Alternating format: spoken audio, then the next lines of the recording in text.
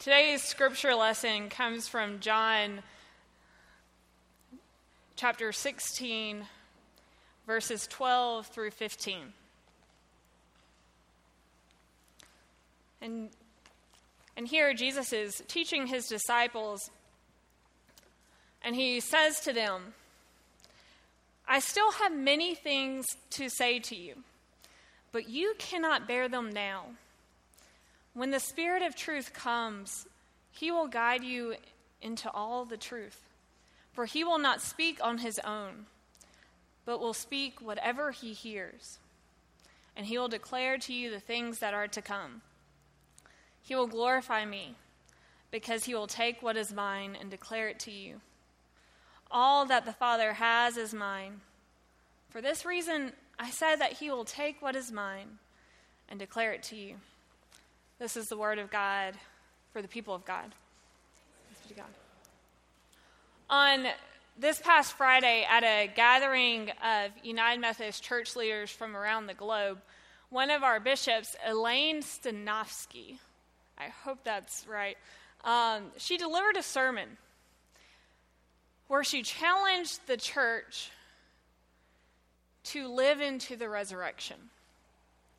Now, this might seem like a strange thing for me to start out with, since just last week Brian preached on Pentecost about the coming of the Holy Spirit to empower Jesus' disciples. But when I was listening to the bishop's sermon and thinking about today's text, I realized that when it comes to Pentecost, we can't make it a reality until we make the resurrection a reality. Bishop Stanovsky kept saying, we have to come out of our tombs and into the arms of the Holy Spirit whom our Savior has sent us. But I think the scary part of what Pentecost means is that we have to routinely come out of our tombs. That means that we have to intentionally walk out of the tombs away from our fears. We have to walk away from what we know. And we have to walk away from sin, telling sin that it cannot hold us there.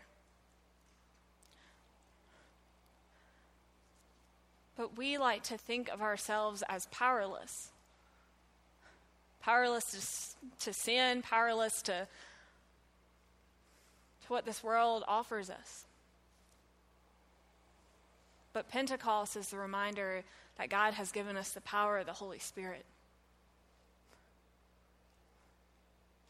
We like to think of ourselves as unworthy of this gift.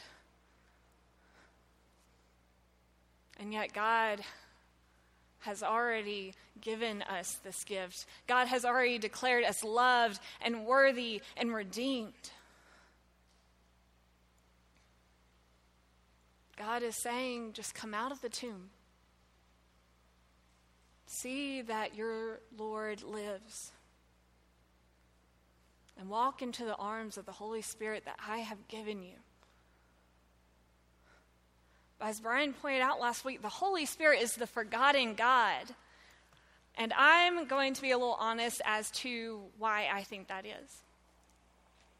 I think the Holy Spirit is often the forgotten God because, first of all, in the Gospels, Jesus told his disciples that we will be able to do even greater things than what is recorded Jesus doing in the Gospels. Us, through the power of the Holy Spirit. We like to count ourselves short. And then it's the Spirit, Jesus said in today's text, was sent to guide us, to show us how to live. And we like to live lives about our choices. It's okay to admit that. We like to live these comfortable lives, but the Spirit was sent to lead us, to empower us, and to challenge us to step out into waters that are scary and deep.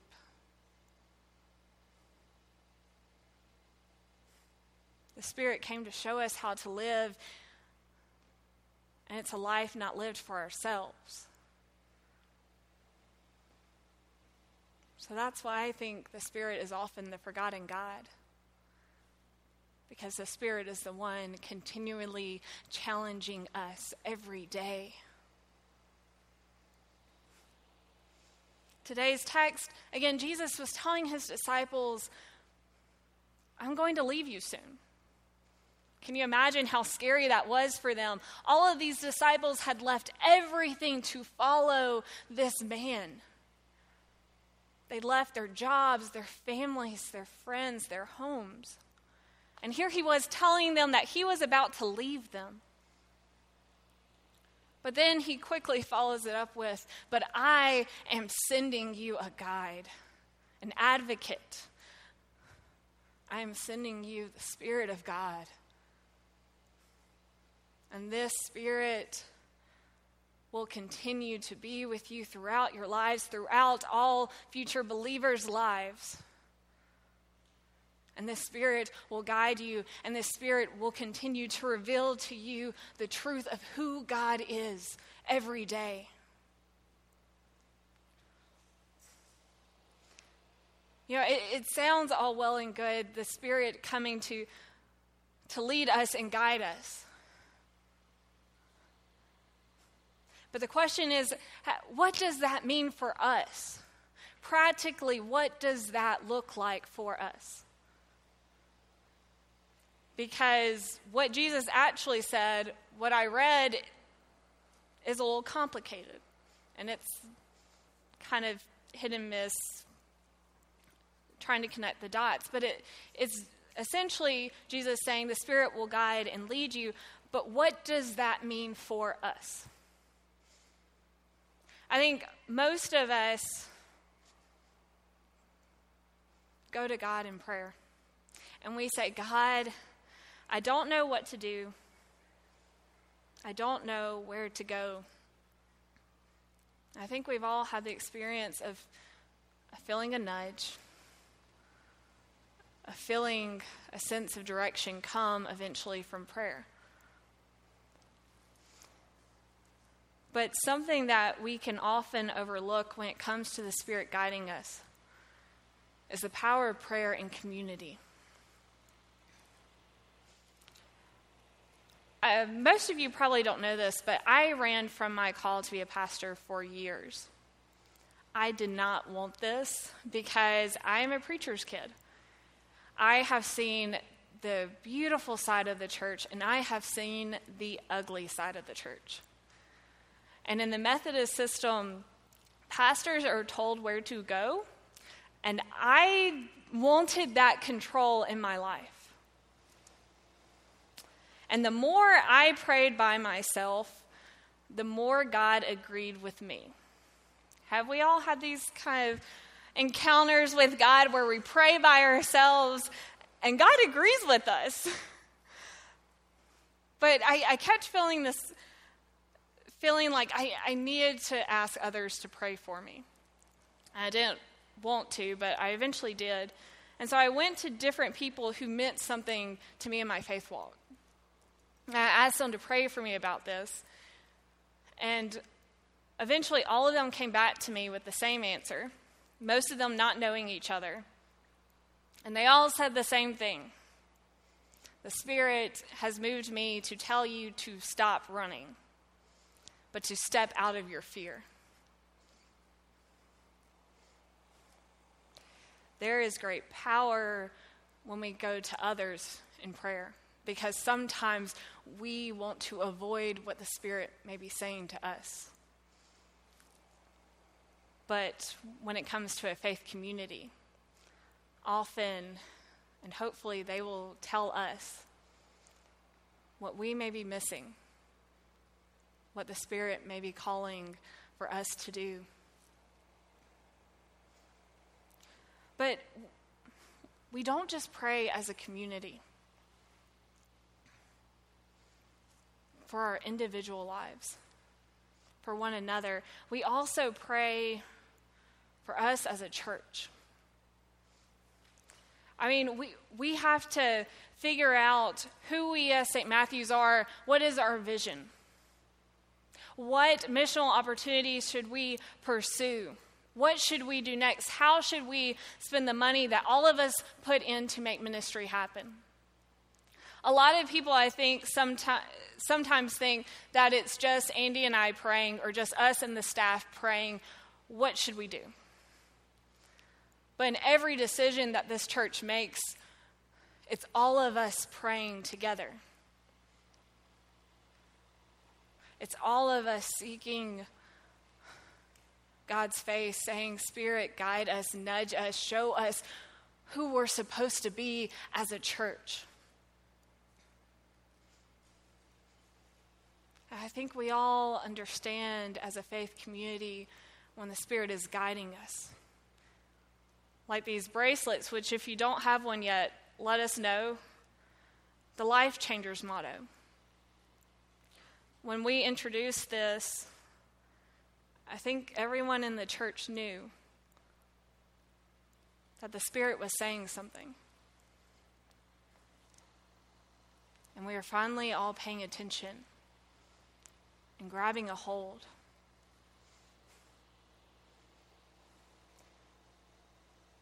The Spirit can do amazing things through prayer, individually and as a community. But often, I think in our everyday lives, we can wonder how the Spirit is speaking to us. We can wonder what we're supposed to be doing. And I've seen the Spirit speak loud and clear at times, but often it's the nudge and the tug of a heart that I think we all like to shrug off, because it's really easy to shrug off these nudges that we don't want to feel. I was talking with one of our youth a few months back, and she told me about being in a grocery store and continually passing the same woman she didn't know. And every time she was near this woman, she kept feeling this nudge to pray for her. And she kept shrugging it off because that's weird. Right? It's weird. She doesn't know her. But eventually, I think she said like the fifth or sixth time she ran into this woman, she finally just went up and said, kind of almost reluctantly, "Can I pray for you?" And the woman began to cry because she had received some pretty bad news recently. But because one of our youth listened to a nudge that wouldn't go away, that woman knew that God was present, that God lived, and that she was loved and not alone. But again, how often do we feel a nudge in the everyday and shrug it off?